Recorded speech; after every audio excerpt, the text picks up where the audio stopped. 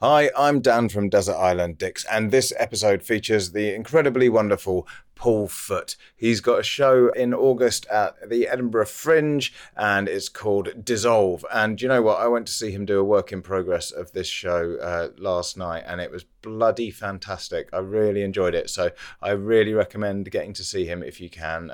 As I say, he's doing these work in progress shows, and well, I guess there'll be less work in progress and more complete as he goes on. But I would be very happy to just watch the work in progress because I thought it was brilliant. So do go and see it. And he's also really funny on this episode. So I had an absolute pleasure chatting with him, and I think you'll enjoy this one a lot. So with that in mind, let's stop talking now and let's get on with the show because it's Paul Foot on Desert Island Dicks.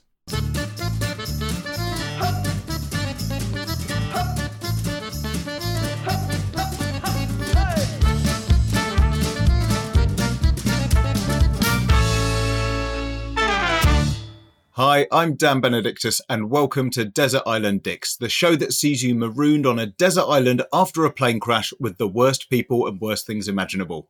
Who they are and why they're a dick is up to our guest, and here to share their Desert Island Dicks with us today is comedian Paul Foot. How are you doing? Oh, very well, thank you, Daniel. And I notice, of course, you have Dick in your name. Exactly, yeah. So, a difficult childhood, but, you know, now I've just started a podcast, so I'm trying to take ownership of it. Yeah, so that's why you called it Dick, because you've got Dick in the name. Yeah. Well, Benedictus is especially tricky as a schoolboy because you can just say Benedictus and emphasise the dick, or you've got Benedictlus or Bendidictos. Yes. It's a real buffet for schoolboys to lay into. Yeah, I never really had anything like that. I mean, my name is not particularly... You can't really bully someone based on them being called Foot or anything. And so I was just generally bullied in just a general way, you know. More broad sense. Yeah, more broad sense. And it's quite harrowing at the time, but when you look back on it, it's quite funny. I don't know why, I find it really funny. Like when I started at the school and had to catch the bus there, and my mother said, "Oh, why don't you take this?" It was like a special sort of rucksack thing, but it looked like a spaceman because it was like a great big square shape and it went on my back like I was some sort of deep sea diver. And she said, "Oh, you'll be popular at school because you'll stand out, because you'll look different to everyone else." And I was thinking, no, you don't understand, Mother. That's not how it works. Looking different is not good. Yeah. And then I remember going to the school and being all awkward. Like I had to flag the bus to stop the bus, and I didn't really know how to do it. So I'd never flagged a bus before, and I was only 12. So I just waved my arm in like a massive motion as if I was like one of those people who has to guide like a 747 to its parking spot. And then I got to school, and then I was just mercilessly bullied. And then I got home after my very first day at school, and I had all stink bombs in all my jacket pockets, and I was hanging all my jackets on the washing line to try and get rid of the smell of the stink bombs whilst weeping. Oh, crikey. I find it funny now.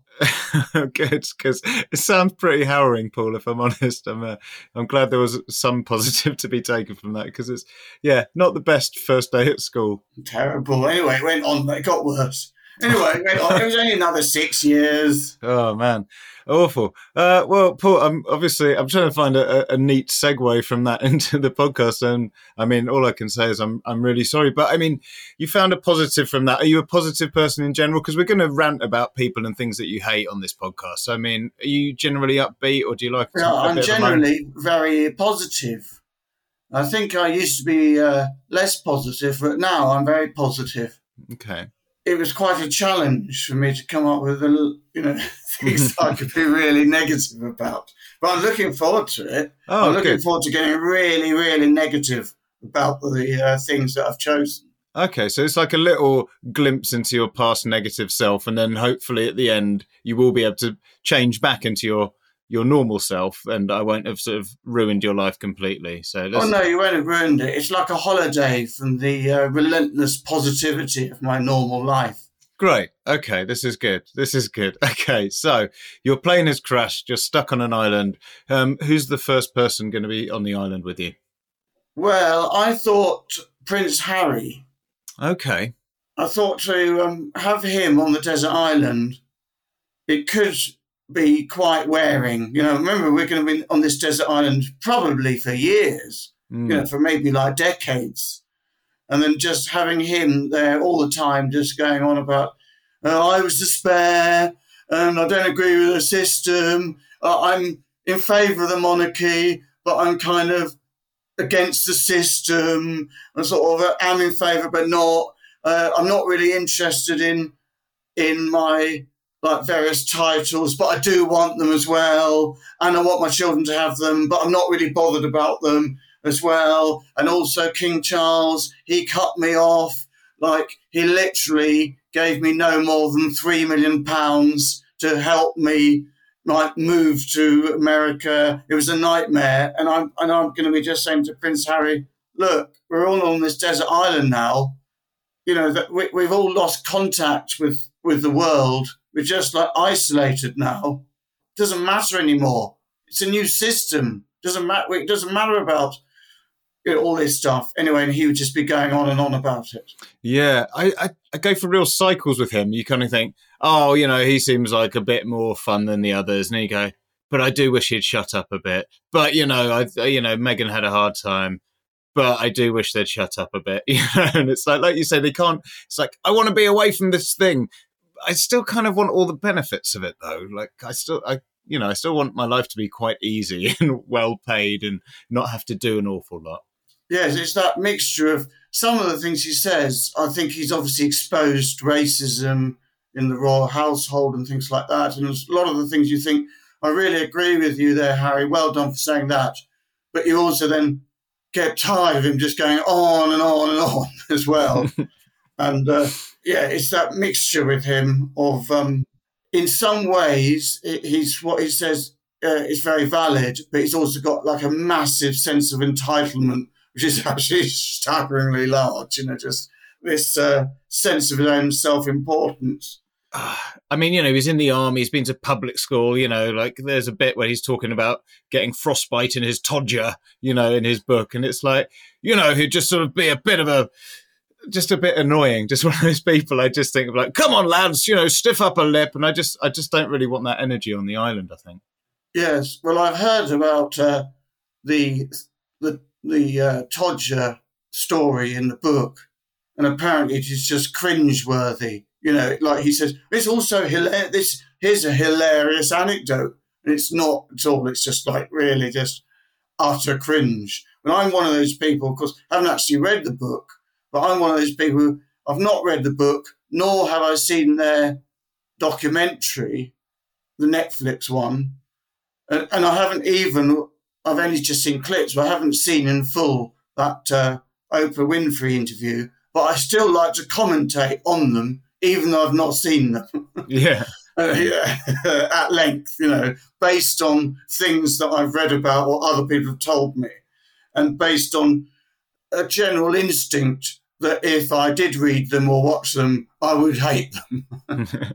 Whilst also kind of agreeing with some of the things they're saying, thinking, yeah, well done for saying that, but also finding them really annoying all at once. But I haven't actually seen it, so I don't actually know. I think it's in the same way there could be like a big blockbuster film you haven't. Like, I haven't seen Titanic, but I've seen enough spoofs of it or comments of it, or memes about it that, I've got the gist. I mean, obviously I know what happens with the Titanic, but it goes down. Yeah, but same with Prince Harry. It's like there's so many comments on all of the things that he's done and said and taken part in. It's like, I might as well have just seen it. It's fine now. But an annoying person to be stuck on an island with. Interesting you mentioned Titanic, because in my last show that I just finished, I had a reenaction of the film Titanic. And of course I was aware that most people have seen it, but I was aware some people wouldn't have seen it, but it's sufficiently in the zeitgeist that you can sort of enjoy the reenactment of Titanic, even if you haven't seen it. Yeah. Yeah, so that makes me think maybe I'll go further with the Prince Harry thing, and maybe I'll start up like a YouTube channel, and it would be called, it might be maybe based around all the royals, and it would be called The Royals uninformed. It's just me speculating about stuff and just going on rants about Katie Winslet and other things about stuff that I've just supposed. Yeah, well, I'd be a fan. I look forward to seeing that, and let's make it happen. Okay, who's going to be the second person joining you on the island? I think it's going to be Suella Braverman. Great. Yes. Okay. I just think she's going to be a nightmare because we're on a desert island and she's going to be constantly going on about people invading and trying to ward off invaders.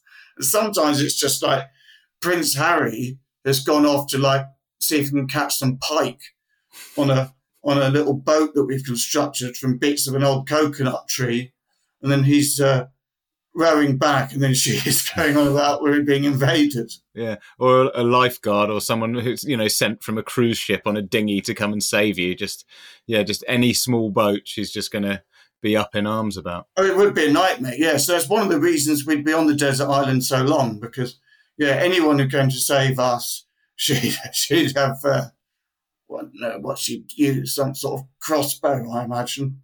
I don't know. I mean, I imagine if I was on my way to an island in a small boat and I saw her, it would probably put me off. But I mean, clearly, she wants even stronger measures. On this podcast before, we used to get a lot of people saying Priti Patel, and we're like, oh, isn't she awful? And you just think, and then she respawned, and now we've got Suella Braverman, and you're like, oh God, bring Priti Patel back. I mean, but Priti Patel looks positively left wing. It all seems rather mild, compared to Suella Braverman. I mean, do we remember Theresa May? Oh, halcyon days. Practically communist. Although, of course, they've been going on about this. Theresa May was the one who started it, wasn't it? All this, we're coming for you, about the immigrants and things. Mm. It's interesting how, like, immigrants are just so utterly demonised in certain parts of the press and the discourse. And like Suella Braverman going on about an invasion, and you think it was a funny kind of invasion, isn't it? Because they're invading with no weapons and coming from areas of poverty and indeed places where they've been persecuted. Weird sort of invasion, but I'd hate to see what a real invasion is. How she'd react to that. What do they want? They said they want shelter and a job. You're like, ah. Yeah, what do they want? They want to get off a small boat where they're in severe danger on the high seas, and they'd like to get a national insurance number and maybe do some work for the minimum wage, possibly in one of the sectors of the economy where there's job shortages, because not job shortages, the opposite, too many. Because no one wants to actually do the job. One of those, that's what they want. It's a big danger, isn't it? It's a huge danger. I'm terrified. That's why I never go out anymore. The reinvention of the Home Secretary, it's almost like a Russian doll, but every time you take one out, they just get more bitter and angry, each time. If there's one after her, I dread to think what the next incarnation's going to be like. I can't think what that would be like. I think it might not be necessarily human. Yeah. In fact, I'm not even completely convinced that Suella Braverman is human. I mean, I have noticed that her name, Suella, has two names within it. Mm. It's got Sue and Ella. That suggests to me that she's trying very hard to convince us that she is human and has actual human emotions. But I think she may well be some sort of a robot. Yeah, but then you kind of think if you were designing that, you'd think, oh, we can't make her this bad. People will twig that she's not a real person. They're like, I reckon we can let this. I reckon she'll slip past them. I reckon it'll be all right. Give it a go. Let's see how we get on. Yeah, it's working so far. Just make sure you don't see any of the wires. It's going to be fine. I think, she's almost like a caricature. Yeah. Yeah, if we considered 5 years ago that someone like that would be in government, we wouldn't have believed it, he said. Yeah. Well, it's the same with, like, Jacob Rees-Mogg. Jacob Rees-Mogg was a sort of harmless... He seemed relatively harmless, sort of this eccentric backbencher who didn't... But then when he actually got into positions of actual power, then it becomes quite frightening. Absolutely. I can't remember who said it. It was like he looks like a sort of haunted Victorian ventriloquist puppet, but it just feels so accurate. Like he does look like he's being controlled by strings, and like the fact that his suit never sort of really fits properly, and it's just this weird kind of ragdoll of a man. But now he's very important. Oh, it's awful. Awful, and yes, and it's one of those politicians like Boris Johnson who just throws in some Latin phrases that he remembers from school and things to appear intellectual. Yeah. So we've got Suella Braverman, and her and Prince Harry. I mean, we sort of have to believe, really, that they're probably going to get on okay. I mean, Harry obviously has taken a stand against racism, which Suella Braverman won't like, but kind of think Prince Harry's still going to be a Tory, so there's probably going to be some common ground there. So, if they're getting on famously, I mean, or it's just going to be really awkward because she's going to absolutely love Prince Harry and you're going to sort of have to watch him feeling uncomfortable with her advances. Yeah, I don't think Prince Harry will be a Tory. I think famously, didn't he and Meghan make a clear hint that they thought in the election people should vote for the Democrats? Oh, really? Okay. It was there was criticism at the time. He shouldn't have said it. Being a member of the royal family, he should be neutral. Not that he is sort of is in the. It's not really anyway in the royal family anymore. So I suppose he can say what he likes. But I think I remember that it was considered very shocking that he made a comment. Very shocking that I think they suggested that young people might want to not vote for Donald Trump. Anyway, this was seen as a great shock. Yeah. So I think they'll get on terribly as well. One of the reasons I've chosen the two of them, I think they're going to be at loggerheads the whole time. They've both got their own issues that they'll be going on about, just both independently and arguing with each other. I think it's going to be an absolute nightmare. So I've chosen them for the absolute horror of what it would be like to share the desert island with them. Okay, well, look, you've got one more choice left. So let's see who you're going to bring on for this lovely party of awful people on the island. Well, we've got Prince Harry with all his issues. We've got Suella Braverman with all hers and all the friction. So I just thought the other person should just be the most boring person talking about the most boring things. So I've chosen Ben Shepherd, who is the host of that quiz show, The Tipping Point. Yes. And I should point out, I don't have a television. I don't watch it normally, but sometimes when I'm away, I have seen it. And quiz shows, they're a bit boring, aren't they? They're really for retired people and, they're not for people who've got a career or some sort of hope in their lives. Anyway, they're on the TV. But this is just the most boring of the lot.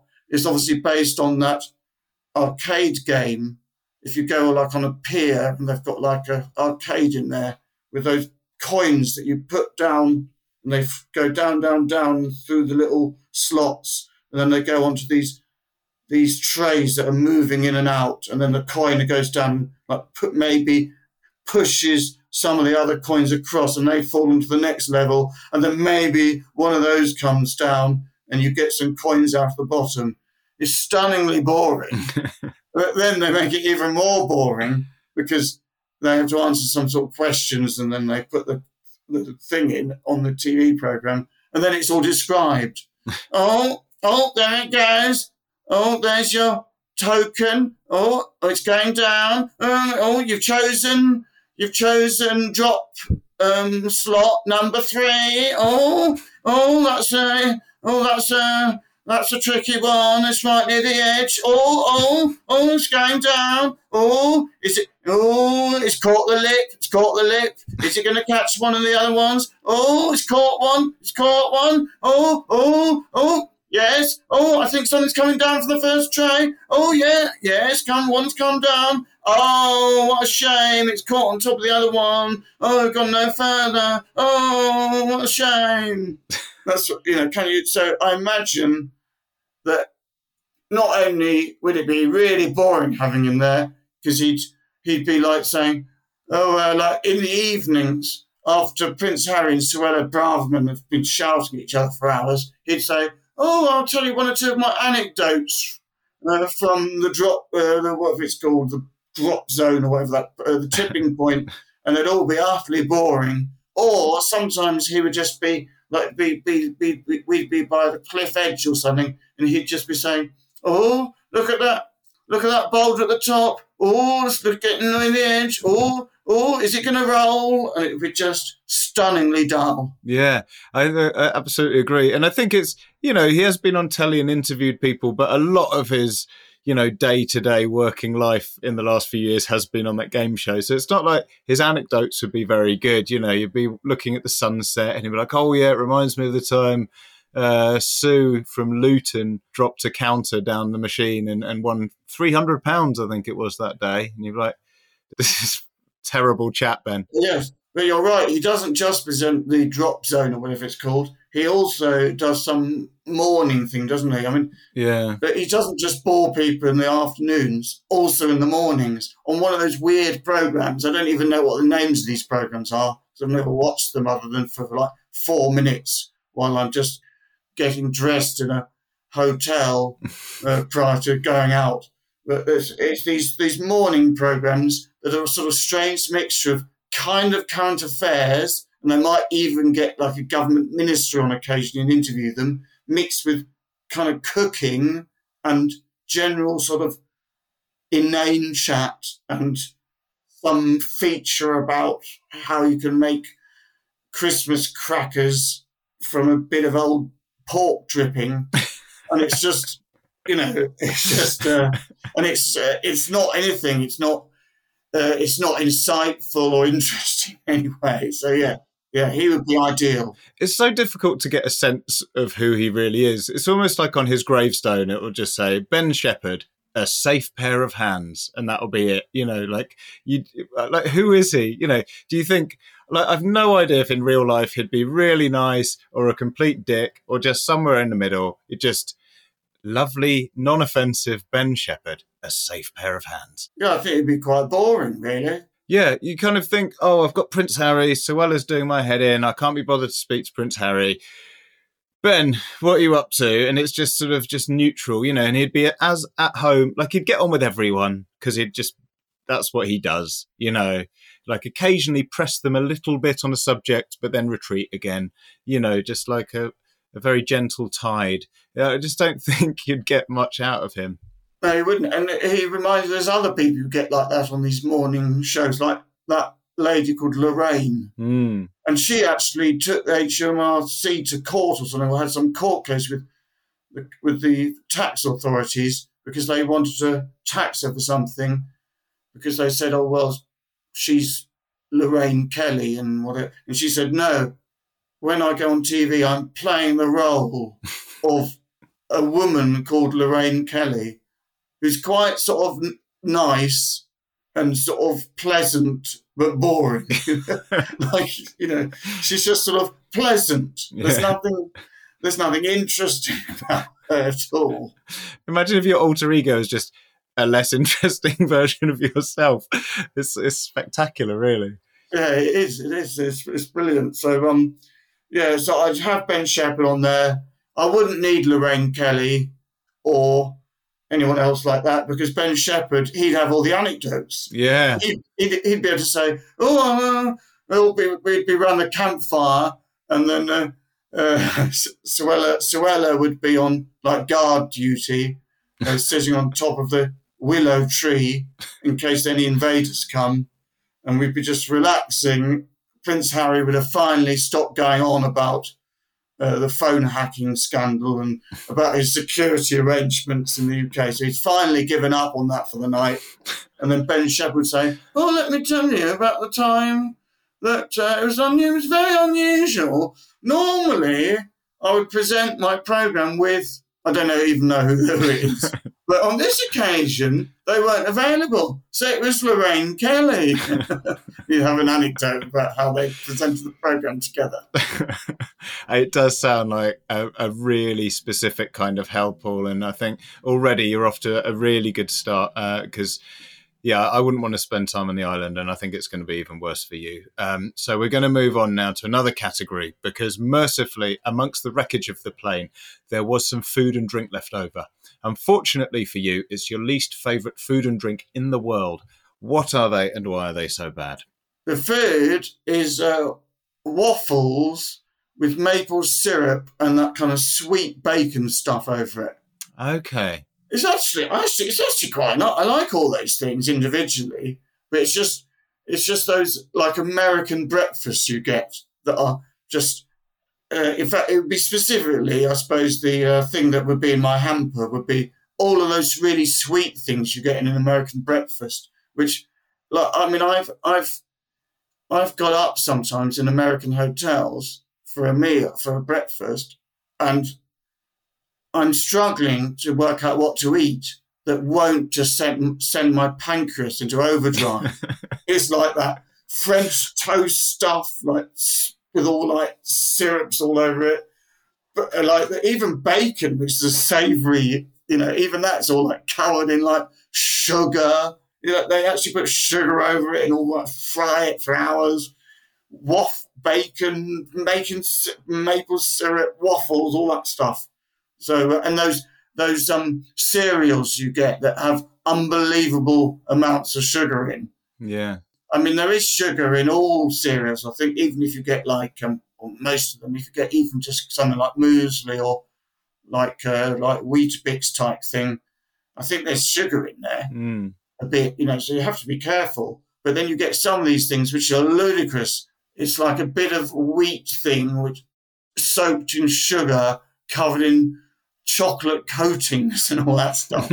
I don't know how anyone could eat that without just like collapsing from a sort of sugar rush at the end of it.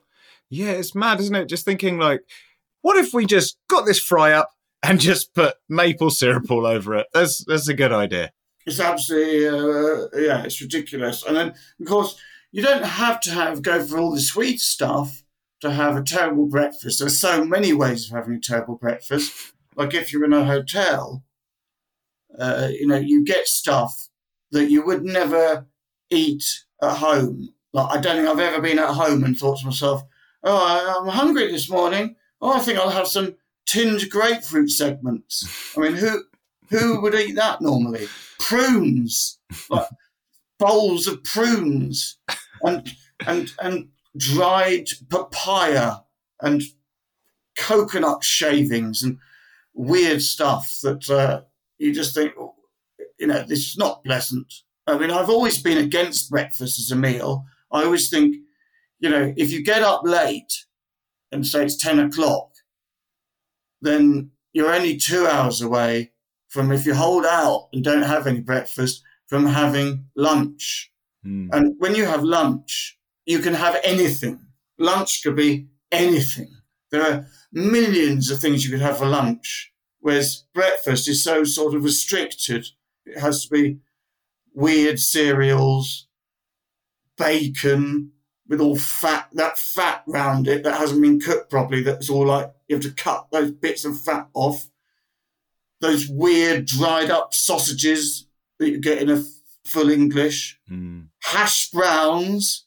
Why would you? I mean, you would never, at lunchtime or evening time, no one ever has hash browns. You never think, I've just done a roast chicken meal, lovely, or vegetables, blah, blah, blah.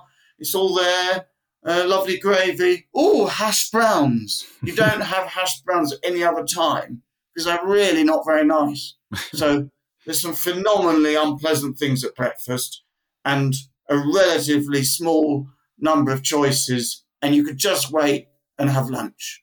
I think you've argued that point beautifully. I think for your desert island then, I think we'll probably have to give you a sort of American hotel breakfast buffet. So you've got plenty of choice, none of which you like.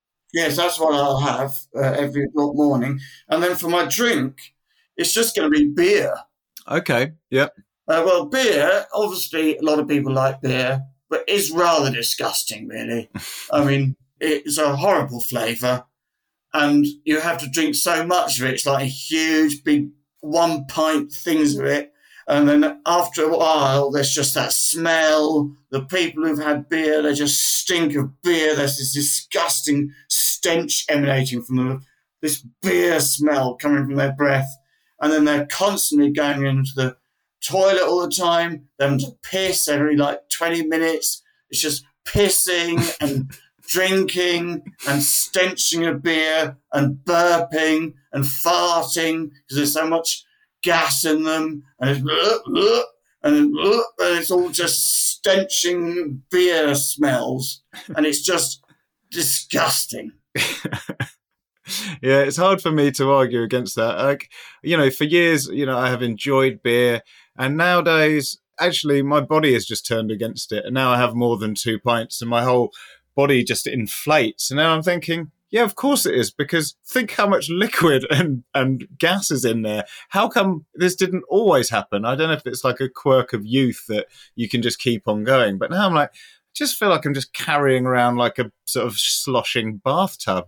I know, and you can go into the loo in a pub, and there'll be sometimes men pissing whilst there's a glass of beer in their hand, or you just go into a pub and there's just abandoned glasses of beer in there, all around the sink and at the urinal. Someone's abandoned 3/4 of a pint of beer, and it's not cheap either. You get some horrible kind of lager stuff, I don't know, one of those awful ones like Foster's or something, and it costs £5.70 for a glass of it, and it's just disgusting. And it has to come from it has to come from a barrel, and then they say, there's so much that can go wrong. It comes from the barrel, and they say, the barrel's a bit flat, or the barrel, even if you get the beer at its optimum, it's still disgusting, but then it can be suboptimal and even worse, flat, or, there's a bit of a taste of the cleaning fluids in it today, and all this stuff. We have to clean all the pipes and the barrels. We do it at 9:30 every morning. I think you'll find that when the first few pints we pour, it does have a little bit of the smell of the cleaning fluid. So anything we pour between 6:30 and 7:30 p.m. will have the cleaning fluid smell. Between 7:30 and 8:30, you might notice it's a bit flat because the gases haven't come up from the barrel yet. But generally, you'll find from 8:30 till 10:30 it's a reasonably good beer. Although by 10:30 it'll be going flat again. It's absolutely disgusting.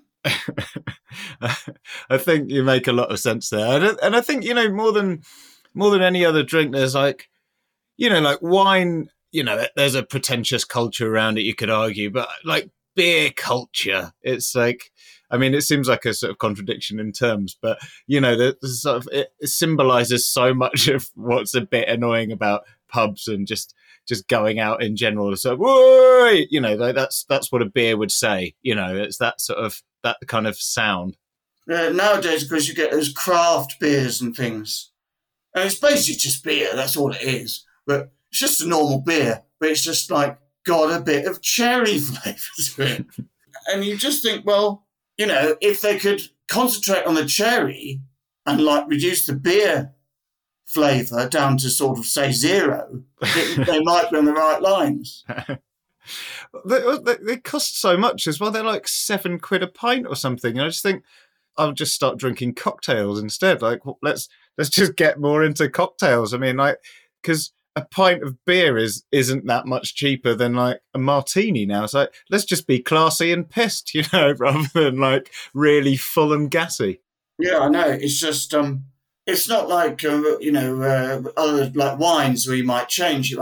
I'll start with a sherry, then go into a white wine, and I think I'm going to move on from the Chardonnay to this Riesling, which I think will accompany the main course better. Then I think we're on to a lighter red, and then it's a heavier red later with the dark, followed by a sweet wine, and you get all the different flavours with beer. It's just one after the other, they're all the same. What are you on? I'm on a Foster Snipe. What are you on? I'm on the Caro Men or something. Got some name like that. I'm on the Budvar. I want a bud.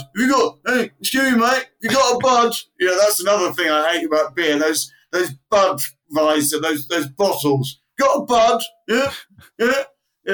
You're one of those people, you don't have it from the tap when they pour it out from one of the things that comes up a barrel. No, just have a bud. You got a bud? I'm having a bud. Got a bud. What are you having now? I think I have another bud. How many have you had? I've had 10 buds. Hate it. And I think Prince Harry's going to be there. He's going to be enthusiastic about the beer. Come on, lads, let's have another beer. Suella's getting involved because she wants to be one of the lads. Ben Shepherd, he's just going along willingly because he's Harry's best friend. And it's all just going to be a bit laddie, isn't it, I think? And I think so. I mean, I don't know that Ben Shepherd is going to come up with any. I don't think he's a man of great. I don't know. I haven't met him. It's all based on supposition, but I doubt he's got a great deal of original thought in him. Beer, have a beer. We've got no idea because we have so little insight into his personality, I think. But I mean, also the beer and those big American breakfasts, I mean, it's pretty heavy going. I mean, I'm sort of getting full up just thinking about it, to be honest. So we're going to move on to another section. Hey, it's Kaylee Cuoco for Priceline. Ready to go to your happy place for a happy price? Well, why didn't you say so? Just download the Priceline app right now and save up to 60% on hotels. So whether it's Cousin Kevin's Kazoo Concert in Kansas City, go Kevin, or Becky's Bachelorette Bash in Bermuda, you never have to miss a trip ever again. So download the Priceline app today. Your savings are waiting. Go to your happy place for a happy price. Go to your happy price, Priceline. Shipping can make or break a sale, so optimize how you ship your orders with ShipStation. They make it easy to automate and manage orders no matter how big your business grows. And they might even be able to help reduce shipping and warehouse costs. So optimize and keep up your momentum for growth with ShipStation. Sign up for your free 60-day trial now at ShipStation.com and use the code POD. That's ShipStation.com with the code POD. Because, Paul, fortunately, you will not be without entertainment on the island. The plane's entertainment system continues to work, but just your luck, it only has 2 working settings. One is your least favourite film of all time, and the other is your least favourite song. What are they and why? The film is Downton Abbey, the film. The film of Downton Abbey. Okay. I mean, think about Downton Abbey I used to quite enjoy it when it first came out, like the first series. I used to watch it with my mother, and it was quite sort of fun for a few episodes. And then it just got so boring, so stunningly dull.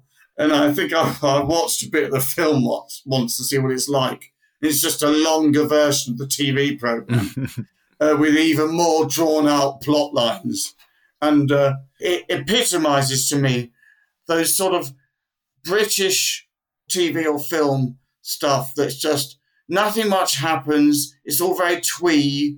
If you watch an episode of Downton Abbey, there's a series of running subplots which are all incredibly boring and slow, like over the course of a whole series of like 12 episodes. Maggie Smith will have changed her footman or something because she didn't like the first one. She's getting another one. And then, as if it's not boring enough, every episode will have sort of 3 or 4 utterly inconsequential subplots. Nothing much happens in them. One of them will be the Lord of the Manor, whatever his name is, Lord Grantham or something. Lord Grantham has heard that there's going to be a village fete, and he's considering putting his homemade bramble jelly on at the village fete.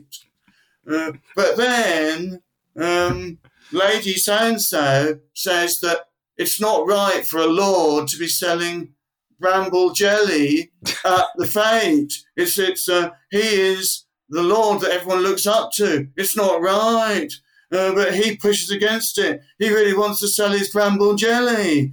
It's a big crisis that all builds up into like some climax of a dinner when someone says, what about my bramble jelly? And there's like an awkward silence. And then like a servant speaks during the meal, and a servant should never speak during the meal. One of the waiting staff speaks out and says, I think it's a good idea about the bramble jelly. And everyone's looking down at their shoes like, oh my God, I can't believe it. A footman just spoke during the meal. They're not supposed to. It's only the upper classes that are supposed to speak. Oh my God. But then finally they find a solution. And in the end, the footman says, how about I sell the bramble jelly? It'll still be your bramble jelly, your lordship, but I'll be the one selling it.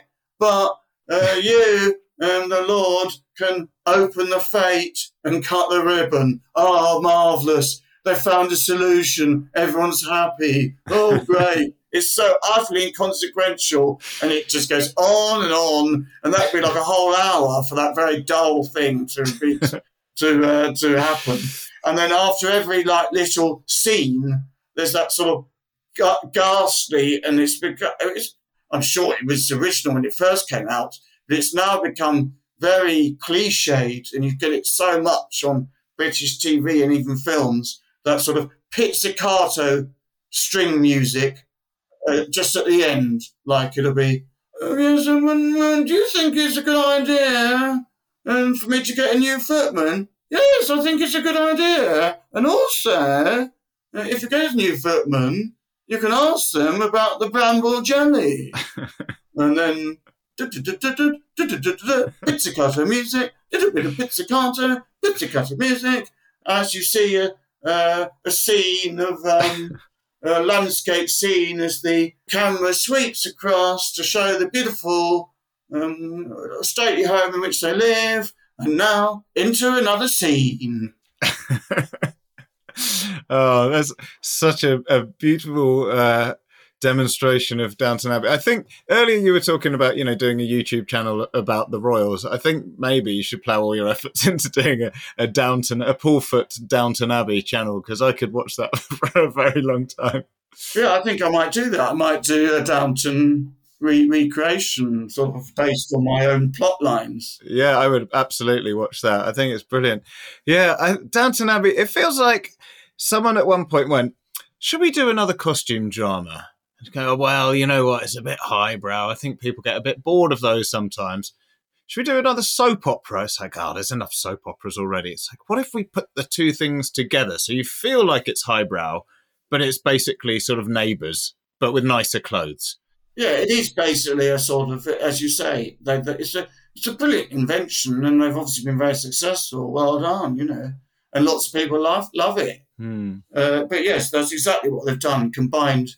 It's a bit like that show Rosemary and Thyme, where they thought, okay, what do people like? They like gardening programs. And what do they also like? Murder mysteries. Let's combine the two. And that's literally what it is. It's like two ladies going around in gardens and saying things like, oh, that's a beautiful laburnum, isn't it? Yes, of course, one has to be careful, doesn't one, not to overwater one's laburnum. And also, a slightly acidic soil is best. Remember to turn over the soil in the spring and put a bit of loam in. Oh, while I'm doing that, as I was just turning over the soil, I just found a clue in the murder mystery that's also concurrently running with the rest of the programme. Oh, it's a clue. It says, and even the clue will be like themed like gardening. It says, Pot and Ed. Who is Ed? What do they mean, pot? Do they mean? Do they mean drugs? And then there's like a thing where they think maybe it's a drug connection. Who is this Ed? We better interview Ed the gardener. Maybe it's him. Then they realise, oh, had you not realised? There's a bit missing from the piece of paper. It doesn't say pot and Ed, it says potting shed. Oh my goodness, we must go to the potting shed where we'll find another clue in the murder mystery. I'm starting to think you should just have your own channel. why watch TV when I could have you dissect it instead? I think it's brilliant. And Paul, you know what?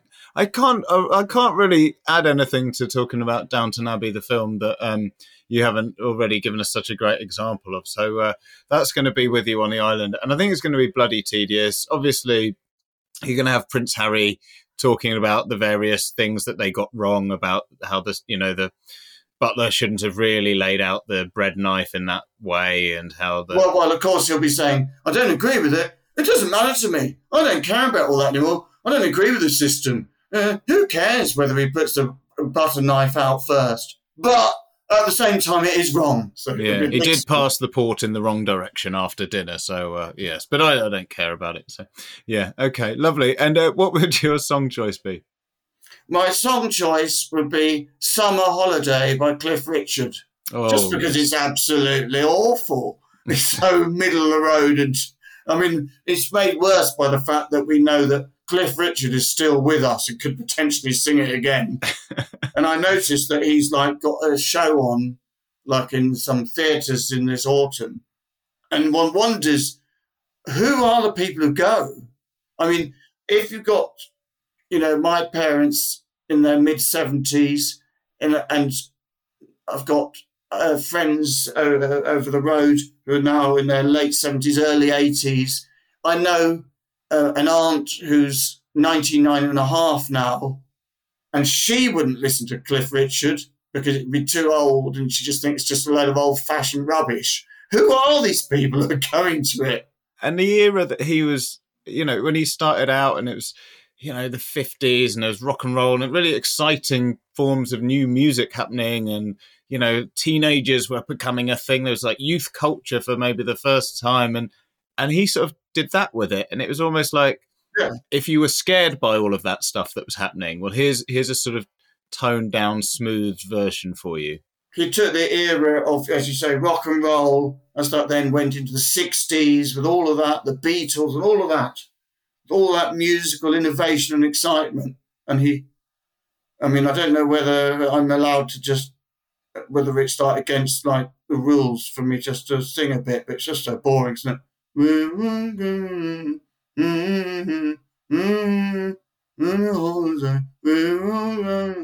With his boring voice. It's not even a good voice. It's just like a middle of the road, it's pleasant voice, because obviously he had a reasonable voice at the time, but it's not like an exciting voice. You think, wow, what a voice.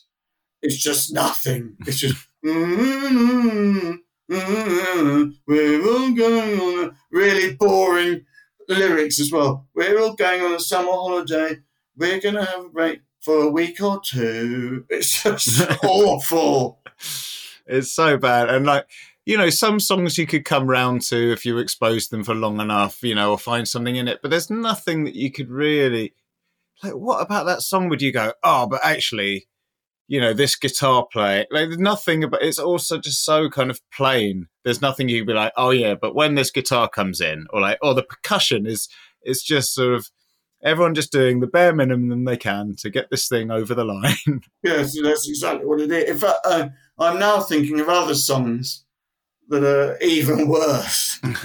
Like Up and Away. Do you know that one? Yeah, Up and away in my beautiful balloon. This is the 1960s. Who are the people who are listening to this stuff? And there's another one. Puppet on a string. I'm like a puppet on a string. Like a puppet on a string. So I'll put all of those in. For all the people who are really offended by all the exciting stuff that happened in the 60s, these were the antidotes. So I suppose we'll give you a compilation of kind of the best of the 1960s, if you're offended easily by popular culture, I suppose would be the long title. Oh, God, that's nice. I'm glad you're giving me a compilation so I can hear all of the really awful songs. Yeah, just when you think one was the worst, another one would come on and you're like, oh, maybe this is the worst. I don't know. Yes, middle of the road, 1960s, awful music. That's what I'm going to have on my compilation. I suppose it'll be on a cassette, won't it? I would imagine. I think so, yeah. Just so that, well, I was going to say that way, it can slightly warp over time, but that would probably make it more interesting if it started sounding a bit wonky, then it would sound a bit more psychedelic. So maybe some kind of lossless format that never ages. I think really, if you're going to put me through the full horror of it, I think it should be digitally recorded and it should be played every day as like an alarm in the morning, like on full top quality equipment, with the best, really loud surround sound. Yeah. But it's Cliff Richard. And maybe it should be called something like Keep Calm and Listen to the Greatest Sounds of the 60s. Just get every annoying, bland sort of reference in there. Yes, I would like that. Okay. All right, Paul. Well, we're nearly out of this awful hellscape of your own making, but finally, the island is overrun by the biggest dick of all the animals. Which animal is it and why? Well, it's the cat. But I should point out, it's not really the cat that I have an objection to. I quite like cats, really. It's really the cat owners. Okay. So there'll be a cat there. Because cat owners are always like in massive denial all the time, aren't they, about their... Like they always say, oh no, my cat, it doesn't kill birds. Because they kill all like little birds and like little mammals and stuff. No, mine doesn't. Mine's very well behaved. And also, they're always doing they're digging up people's gardens and doing nasty things in their gardens, horrible stenching things that come out of them. Oh no, my cat doesn't do that. My cat just does it in the litter tray. And they've got no idea what their cat does. They don't know, but they seem to think that they know their cat and they know what their cat does. And then even worse, it's like the cat, like with a dog. A dog is like really responsive and likes to like spend time with you and it wants to please you. But like a cat, it's clearly like you go to a cat owner's house and the cat is clearly all it wants is just to get food. So it kind of like rubs on their leg and then like purrs a bit and then they give it food. And they say, oh, it's so affectionate. Oh. And it's just like you don't actually get much out of a cat. So I just, so it's the cat owners and they say, oh, lovely little cat. Oh, little sweetie cat, where are you, darling? Darling, cat, come back in. You've got a mixture of all different kind of cats. You get cats that aren't allowed out, house cats. Then you get cats that can go wild. Then there's the other one, the cat that's allowed out, but has to come back in all the time. It doesn't want to come in. And it's hours and hours of calling the cat for it to come back. Then it comes back and it does a massive dump in the frigging litter tray. It stinks, even though the litter tray has got some award-winning odour eater in it. It's still disgusting. And not only has it done that, it has also done a series of shits in various people's gardens, as well as having killed someone's pet duck. It's just like, it's disgusting, I mean, I have to, full disclosure, because listeners will know that I've mentioned this before. I do have a cat. I am a cat owner, but I can also see your point. I mean, I feel like with animals, I'm kind of the same way I am with my kids. Like I love my kids. I'm interested in them. You're not that bothered about where your kids do their shits. That's what you're saying. No, if it's out of sight, you don't see it. It's not your problem. If they did a shit in the neighbour's garden, it's not my problem. Wasn't there. Yeah, I mean, I get a lot of complaints about my sort of free-range approach to parenting, but, yes. It makes things easier. Yeah, I know what you mean, though. I think, I don't know, it's just I don't want too much chat about cats, really. Like, I've always had cats. I probably will always own a cat, but it doesn't mean I'm that interested in anyone else's cat. And I think if you're stuck on an island with someone always going on about their cat, it's like somebody who talks about their kids too much. It's like, I don't care. They're not here. Nothing they've done is that different to anything that any other cat or child has done. So, we don't have to have this whole thing. The internet's full of like cat videos. It's like, I'm fine to never watch them. Oh yeah, that's the worst. Like, I love You've Been Framed and programs like that when you see all like people trying to get into a boat and they fall on the jetty and slip in the water, people tripping on steps, people dropping a wedding cake at a wedding and all that stuff, and you're really enjoying it. And then there's a whole compilation of cats. In fact, cats and children are quite similar. They're inherently not that funny. Like when you get those You've Been Framed programs, watching a cat sort of slip slightly on a fence is not funny, and watching some toddler trip over and then their face goes into a cake, it's not funny. So I would put cats and children in the same category. Okay. I like cats, actually. So I don't mind the cat. And I met a cat last week. It was a friendly, lovely cat. So I think it's the cat owners, really. Okay. You'd have to put the owners of cats and the owners of children in those. In fact, it's you. Basically, it's me, I'm saying it's you. You will have to join me, Prince Harry, Suella, and Ben Shepherd. Oh man, now I'm annoyed that you've picked such a great island full of awful people and things that I have to spend it with you. But at least I will have your Downton Abbey summaries to sort of calm me down at the end of a hard day of Braverman's ranting. So that is a silver lining for me, at least, Paul. But you've done a superb job today. Thank you so much for coming on the podcast. It's been such a pleasure. And tell everyone what you're up to at the minute, where they can come and see you. At the moment, my new show, Dissolve, and I'm previewing it all around various parts of the UK over the next couple of months. It's an exciting show. It's different to any show I've done before. It's personal and it's autobiographical. I've never really done a show that's been in any way personal before. And it's all about how I had many years of, about 30 years of terrible mental health crises and depression, and about how it all just disappeared in one incredible incident, one incredible moment on the 20th of March last year. This incredible moment when my entire life was healed in this totally unexpected and extraordinary event that I still struggle to really explain, but I do explain in the show. So that's what the show's about, and it's sort of powerful and interesting and funny. It is funny, I should point out. I'm a comedian, so I obviously make people laugh about 25 years of crippling depression and all this sort of stuff. So that's the show I'm doing, and it'll also be going to the Edinburgh Festival in August, and it'll be on tour all around the UK in the autumn. Brilliant. Well, it sounds fantastic. So, look forward to seeing that. And Paul, thank you so much again for coming on Desert Island Dicks today. Oh, thank you, Dan. Thanks for having me. And I look forward to never going on the island with all those awful things.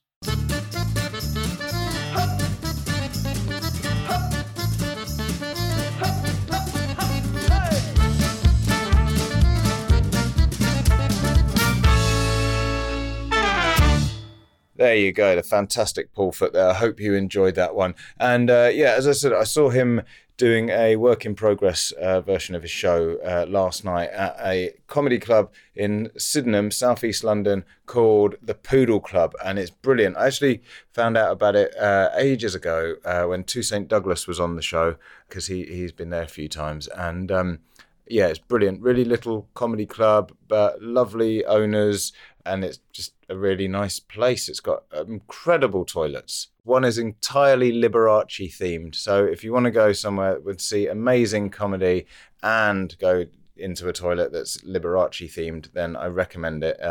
Check out the Poodle Club. They're going to be closed until September because they sort of close over the summer, but definitely a one to check out when they're back. And thank you to them for all their kindness and hospitality. Right, I'm going to get off now because I'm very hungover after having been at the Poodle Club last night. But Desert Island Dicks is a Sync Clap production. It was dreamt up and produced by James Deacon, produced and presented by me, Dan Benedictus. This episode was edited like a beauty by Chris Attaway. And thanks, as always, to Big John Deacon for your endless and boundless love and support. Okay, I'm going for a lie down. Actually, I'm not, because I have to look after my children. I'm going to go and sit down. That's it. Okay, bye. The first taste of rare bourbon you finally got your hands on. That's nice. At Caskers.com, we make this experience easy. Caskers is a one-stop spirit curator with an impressive selection of exclusive, sought-after, rare, and household names in the realm of premium spirits and champagne. Discover the top flavors of the year now by going to Caskers.com and using code WELCOME10 for $10 off your first purchase. Get $10 off your first purchase with code WELCOME10 at Caskers.com.